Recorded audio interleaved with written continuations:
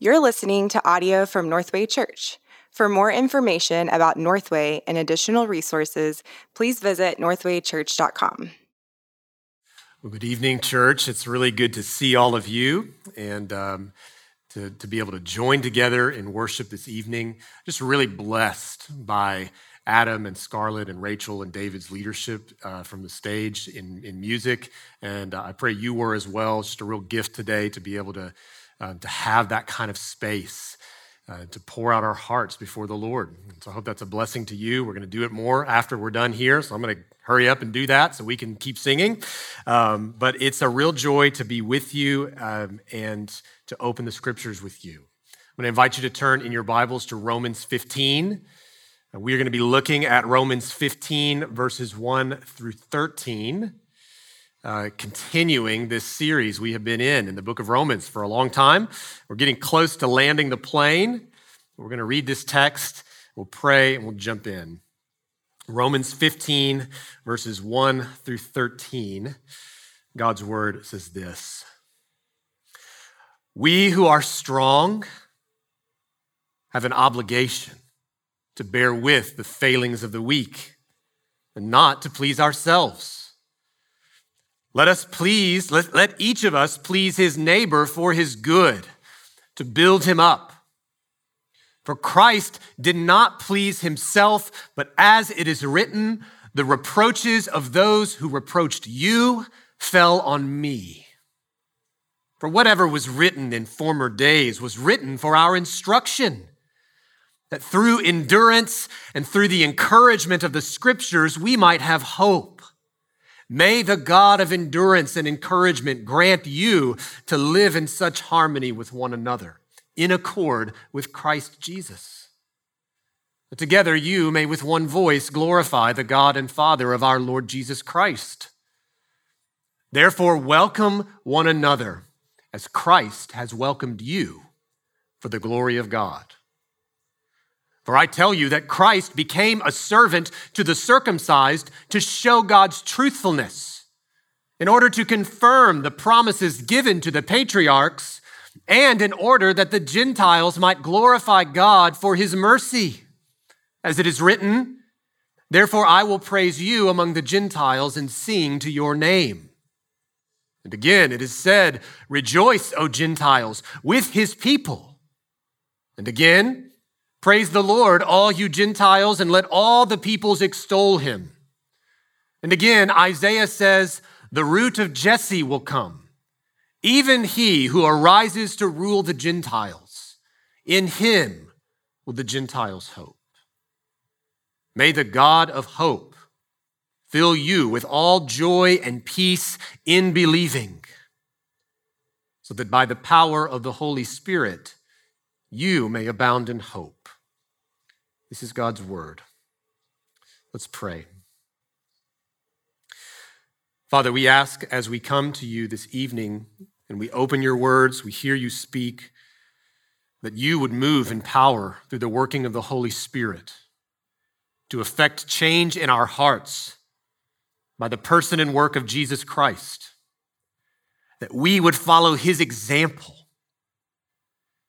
to walk in love, to give of ourselves for the sake of others, to welcome others, just as we have been welcomed.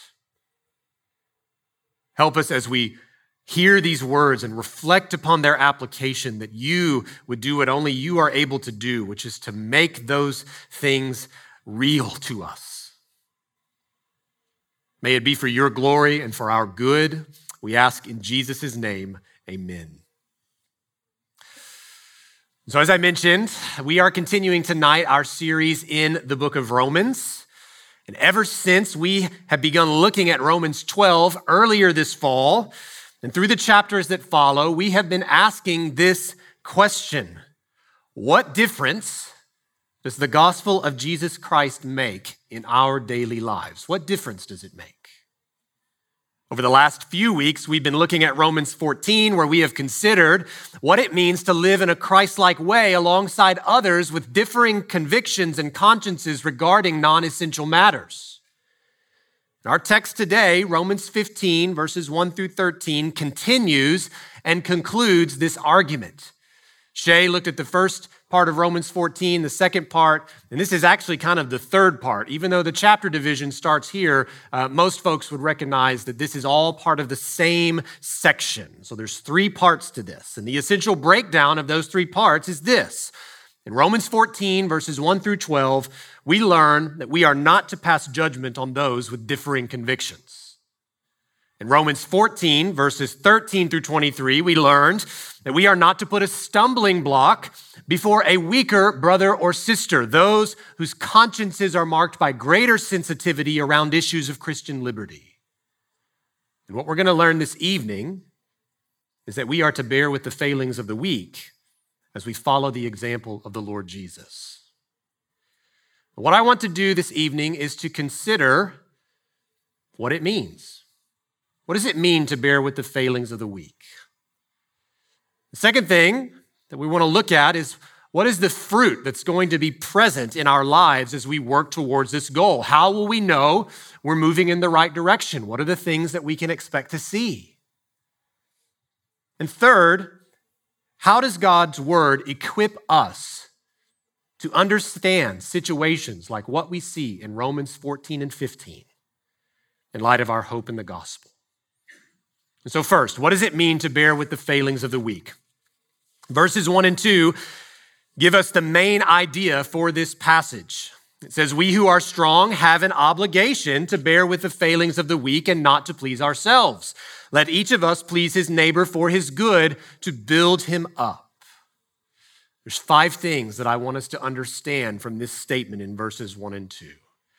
The first is this, that bearing with the failings of the weak is an obligation. The verb here, we have an obligation, is placed first in the word order in the Greek. And all you need to know is that word order in Greek denotes emphasis. If something is at the front of a sentence, it means that it is an important idea that the author is seeking to lay before us so that we would understand its significance. What it's saying, in effect, is that everything that follows is something that's required. It's an obligation. It is not optional. Second is that to bear with, does not mean merely walking patiently with others in their convictions and conscience scruples. It does mean this, but it means more. It also describes a kind of carrying that the strong are to undertake on behalf of the weak. To bear with actually means to ease the burden of conscience for the weaker Christian, to help them as we seek to minister God's truth in the gospel. We're going to come back in a moment to what this means, to help them.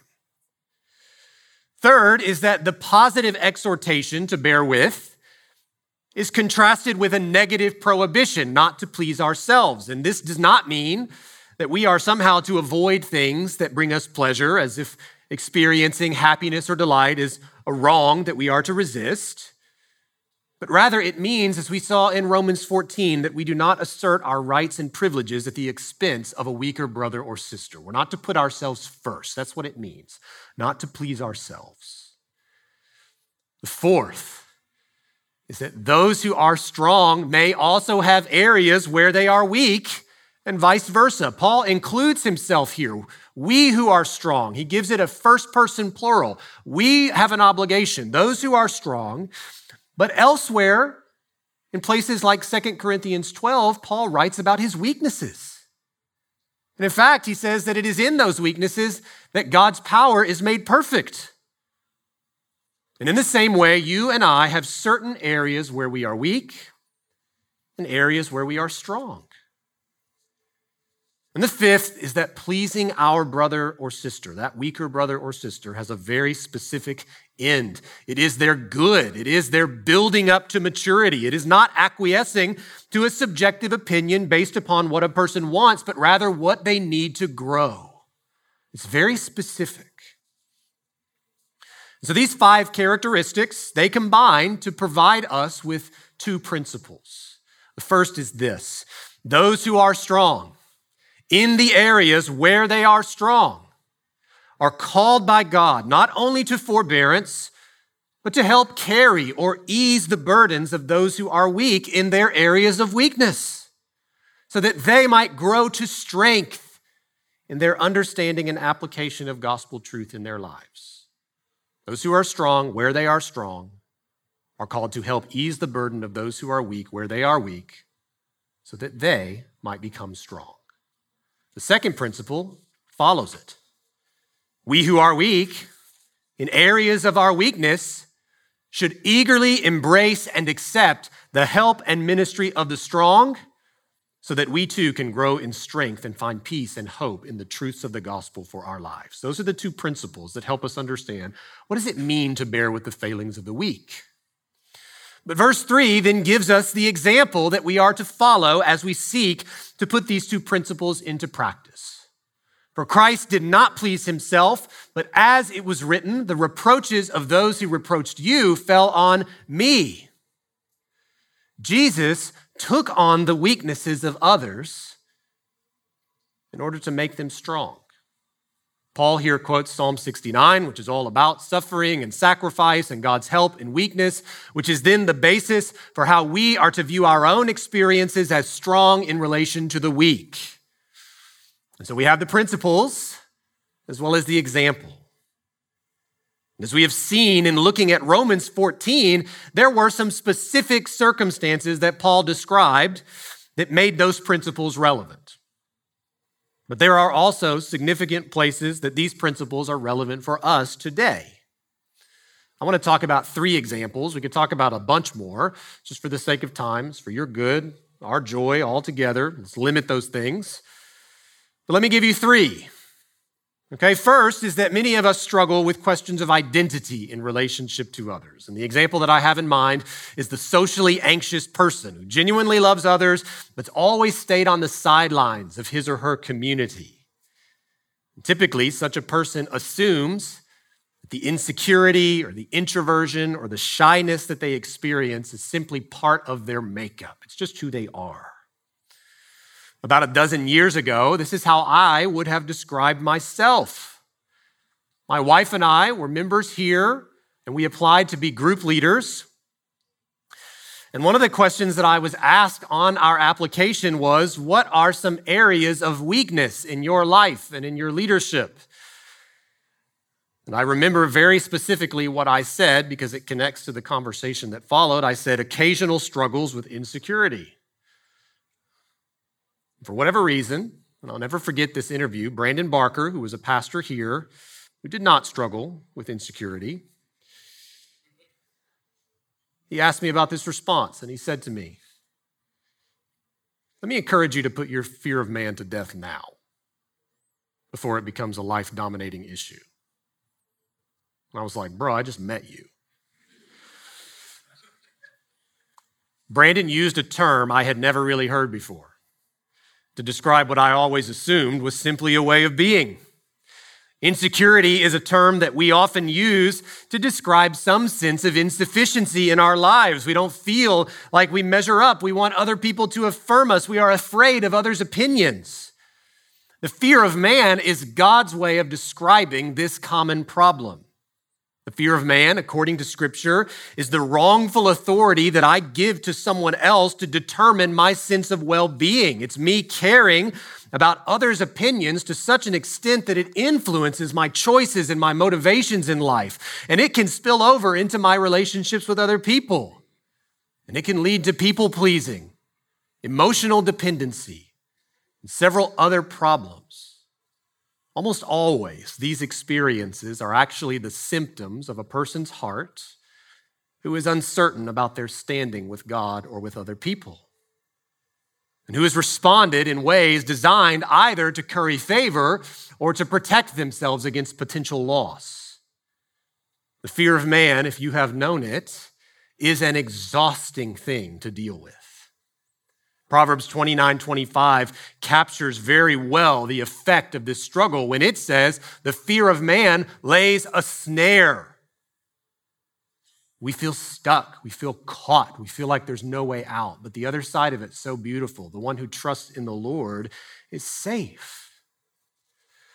What I thought of as merely an innate weakness in my life and which had kept me from freedom in Christ was actually something God intended to change. And he used Brandon, who was very strong in that area, as an agent of change.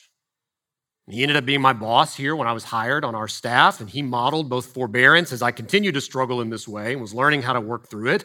But he also helped to facilitate growth. This is an example of the strong helping the weak. Second, is the reality that many of us face regular and persistent temptation in our lives that can often overwhelm us. I have in mind those of you in this room who in your fight against sexual sin, whether it's pornography or physical relationships with other people or some combination therein, you have gotten to the point where your entire life is oriented around avoiding temptation.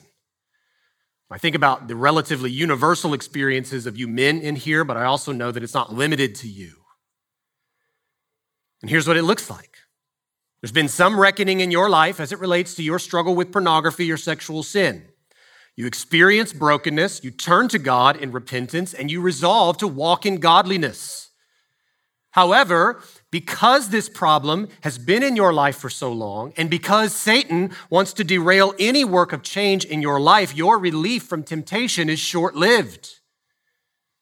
It seems like everywhere you turn then is some opportunity for your heart to return to a state of active desire. It could be an image on a website, an interaction with a coworker, or a glance at someone on the coffee shop or on the running trail. And so you go underground. You seek to avoid any possibility of experiencing temptation. You keep your interactions brief. You keep your eyes to the ground. You confess every stray thought. And you secretly wish everyone else would just understand your problem and cater their lives to help you walk in righteousness. And though such vigilance is admirable in some respects, it's actually unsustainable and unloving to others, ill-advised, and ultimately unrealistic. You and I will always be subject to things that can lead to temptation. The weakness in such a situation is to assume that temptation comes from out there instead of from within here. And this leads us to protect ourselves more than pursuing love for others. It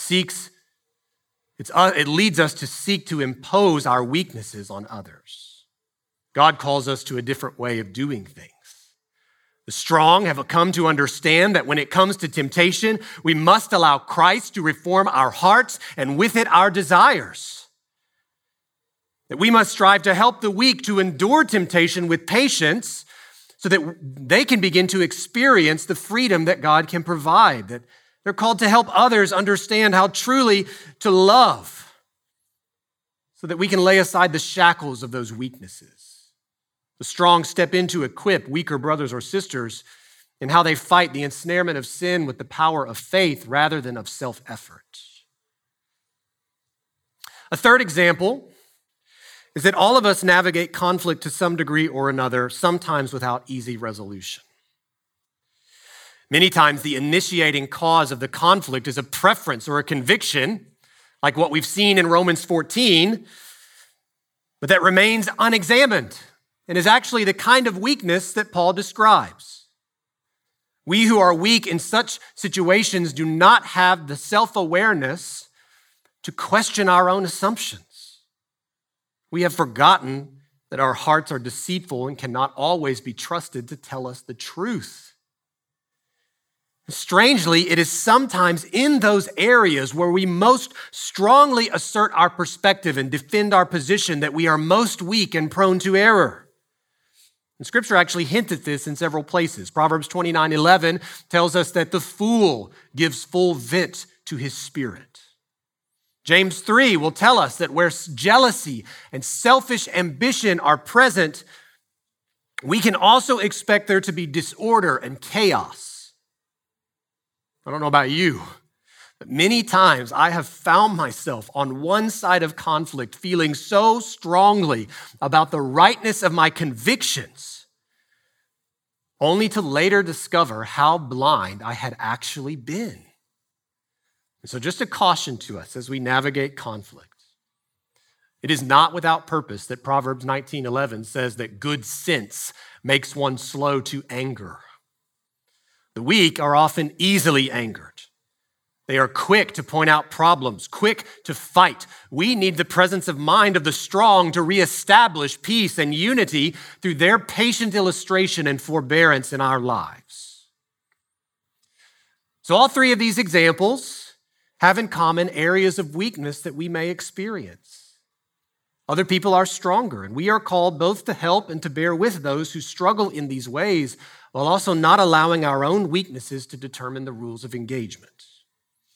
So when all of this happens, when bearing with the failings of the weak happens in this way, in the example of Christ, something wonderful occurs, which is the next point. What is the fruit that will be present as we work towards these goals? We're going to skip ahead to verses 5 through 7, but we'll come back to verse 4. Verses 5 through 7 say this: May the God of endurance and encouragement grant you to live in such harmony with one another in accord with Christ Jesus, that together you may with one voice glorify the God and Father of our Lord Jesus Christ. Therefore, welcome one another as Christ has welcomed you for the glory of God. The fruit that is to come as we minister to one another in these ways is marked by three characteristics: endurance, encouragement, and harmony. I'm taking these from verse 5. Endurance, as the strong bear with the weak, and the weak receive the ministry of the strong, a natural form of endurance should result. This is similar to the kind of maturity that Paul describes in Ephesians 4:13, until we all attain to the unity of the faith and of the knowledge of the Son of God, to mature manhood, to the measure of the stature of the fullness of Christ. Endurance ultimately is one of the key evidences of strength in the life of a Christian.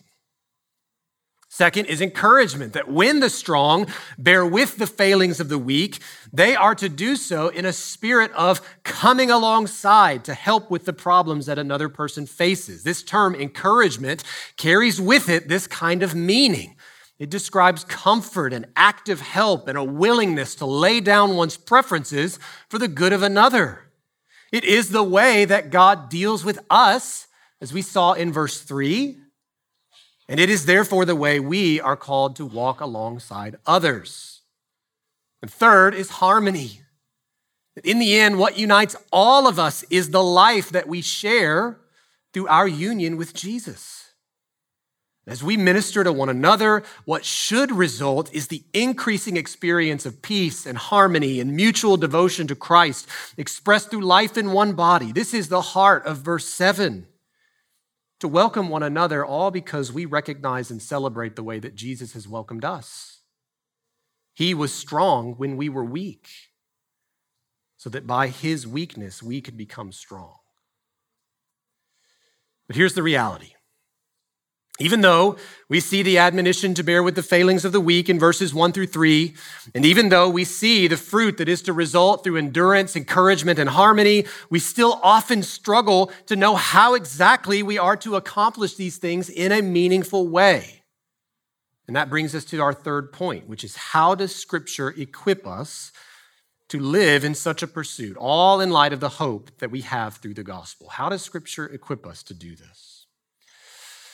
I want to return to the example of conflict that we mentioned earlier. Many times we find ourselves in conflict with others, and the experience can become so consuming that we can only see what is right in front of us. Does that feel familiar to you? Okay, there we go. All right. We'll call and response. You guys okay? Doing good? It's beautiful outside today, isn't it? The Cowboys lost, right? Who cares? The people who are at the 9 a.m. service, that's who. Okay, back to the sermon. Okay. Many times we find ourselves in conflict with others and we just get consumed by what's right in front of us. I call this being stuck in the weeds, okay? Of course, that's not a term unique to me, though I did introduce the term brunch to my sons the other day and I almost took credit for it. Of course, a common phrase, but I am using it in a way to understand what can happen if we try to bear with the failings of the weak or we try to receive the ministry of the strong and the gospel is not the foundation for our efforts. We can tell if we are stuck in the weeds if our focus is only on the circumstantial issue at hand. So for those three examples that we mentioned earlier, this would be the relative shyness or insecurity that we feel when we are around other people. It would be that experience of sexual temptation and our efforts to avoid it, or it would be that initial problem that caused the conflict between two people that becomes the focus of all conversation. It's not that any of those things are irrelevant, but rather they are not the ultimate problem from God's point of view. The whole argument of Romans 14 is that it is the absence of faith that gives rise to the scruples that we experience and that trouble so many of our consciences. And in the same way, these current problems have more to do with our own difficulty in appropriating Christ's work for ourselves, or from our lack of reliance on the means of grace that God has given to us for growth, or the misapplying of right and necessary steps that God gives us to move towards reconciliation with other people. And so the answer, as Paul describes it, begins with what he says in verse 4. For whatever was written in former days was written for our instruction, that through endurance and through the encouragement of the scriptures, we might have hope. Paul takes a step back and he reflects upon the nature of scripture and its purpose for our lives. God has given his word to instruct us so that we could grow as he intends for us to grow. And this includes rightly understanding the nature of the problems that we face. It means developing an accurate diagnosis for why we are actually weak. It means helping us to see that the right response is not to impose our scruples on other people, but to gladly and thankfully receive the ministry of the strong so that our confidence in the gospel and its implications would grow all the more.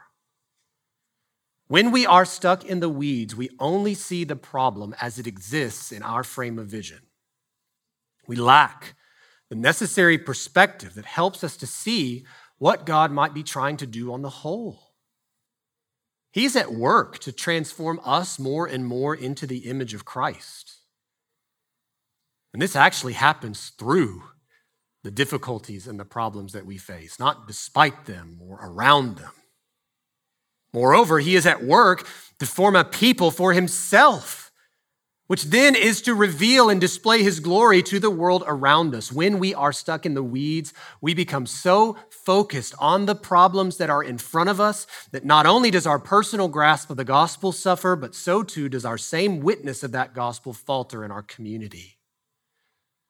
Recently, Russell Moore, public theologian with Christianity Today, former head of the Ethics and Religious Liberty Commission of the Southern Baptist Convention, mercifully shortened to the ERLC, lamented that one of the church's failures in America is not the acceptance or promotion of wrong theology, but rather its apparent refusal to live according to the orthodoxy that it claims to believe. He made this point in observing the lack of love and charity that exists between so many groups within American Christianity whose theology differs only in small degrees, but whose unity is being torn asunder by division and slander and vitriol. This example is in many ways characteristic of the kinds of struggles that will endure if people or groups remain stuck in the weeds when seeking to deal with problems like what Paul is describing in Romans 15. So what's the answer then? What we see in the remainder of this passage in verses 8 through 13 is an appeal. It's an appeal to the comprehensive scope with which the scriptures witness to the work of Christ, and thus demonstrating the relevance that it has for the kinds of problems that were being faced in the Roman church, as well as the kinds of problems that we face today. So in verses 8 and 9, we read, "For I tell you that Christ became a servant to the circumcised to show God's truthfulness, in order to confirm the promises given to the patriarchs and in order that the Gentiles might glorify God for his mercy. Paul reminds his readers once more of the great work that God has undertaken to unite such disparate groups of people as Jew and Gentile. If God is able to bridge so great a chasm as existed between these two groups of people who were separated not only by religion, but by culture and ethnicity, so too can he equip believers to reconcile their minor differences or overcome their weaknesses through endurance, encouragement, and harmony. So many times, our relative discouragement at the problems we are facing and what seems to be the hopelessness of our situation, it's actually a reflection of a failure to consider all that God has accomplished in the gospel. Did you hear that? That discouragement and the hopelessness that you feel is often reflective of the smallness with which you view the gospel. Paul is making an appeal for us not to forget why it was that Jesus came to the earth. He came to become a servant in order to demonstrate the truthfulness of God's promises and to extend mercy to those in need, to declare the incredible riches of the strength of his glory, but also the availability and accessibility of his compassion and his mercy. The rest of this passage includes quotations from each of the major sections of the Old Testament to show that it is all throughout the scriptures. We see 2 Samuel 22 and Deuteronomy 32 from the law. We see Psalm 117 from the wisdom literature. We see Isaiah 11 from the prophets. Paul is pulling from such a wide body of references to demonstrate how far-reaching the redemptive work of Christ actually is. It is as if he is saying, why would you remain stuck in the weeds when God has done something far greater? Which is seen all throughout his word and which now informs the way that you handle day-to-day problems. Why would you remain entrenched in conflict in all of your differences when God has done what he has done? So regarding the examples that we discussed earlier, and in particular of conflict, this means taking the necessary steps away from the immediacy of our situation so that we can reflect on the overall hope that we have in Christ.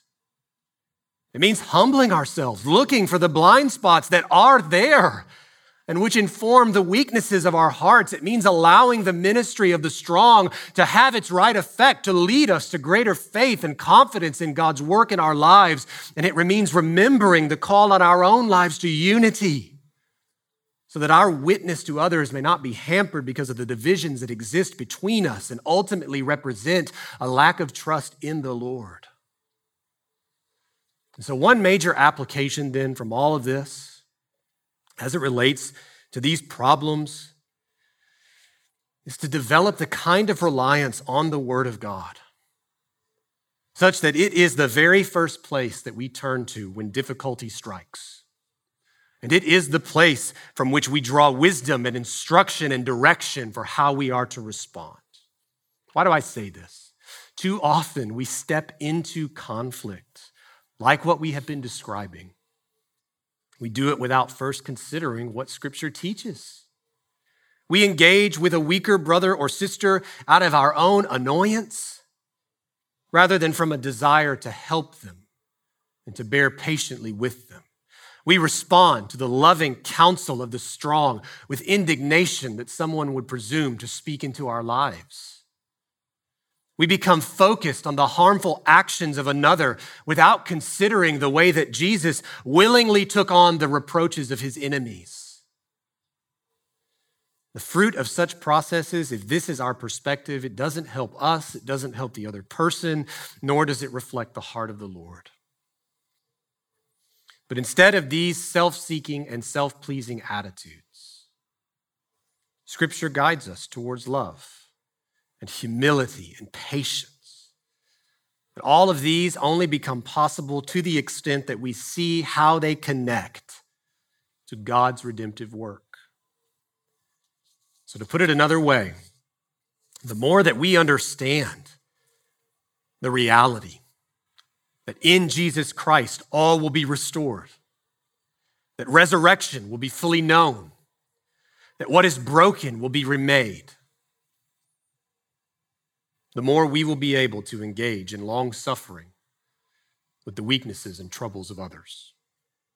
And conversely, if we see these characteristics lacking in our lives, it tells us something significant about where our hope is.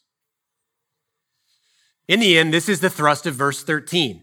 May the God of hope fill you with all joy and peace in believing, so that by the power of the Holy Spirit, you may abound in hope. We can have hope because God is the God of hope. We can experience joy and peace with others because of our faith in the God who is reconciling all things to himself through Jesus Christ. We can abound in hope as we rely on the Holy Spirit in our daily difficulties. So I want to return to that simple summary that I gave us at the beginning of our time. We're to bear with the failings of the weak and so follow the example of our Lord. We are to allow ourselves to be helped and so receive the ministry of the Lord. Let's pray. Father, we confess that we need your help to put into practice what we have heard from your word this evening. We pray that by your Spirit, you would guide us. Help us to see what we need to see in our own hearts this evening. Help us to respond with faith and the willingness to pursue what you would have us pursue, and that you would empower us in all of those things with the assurance of what has already been accomplished through Christ and what you empower us to do by your Spirit. We ask all of this in Jesus' name. Amen. Thank you for listening to this message from Northway Church. A podcast should never replace gathering with God's people to worship Jesus. So we want to encourage you to be a part of a local church family. We meet every Sunday at 9 a.m., 11:15, and 4 p.m., and would love for you to join us as we encounter the truth, beauty, and goodness of Jesus.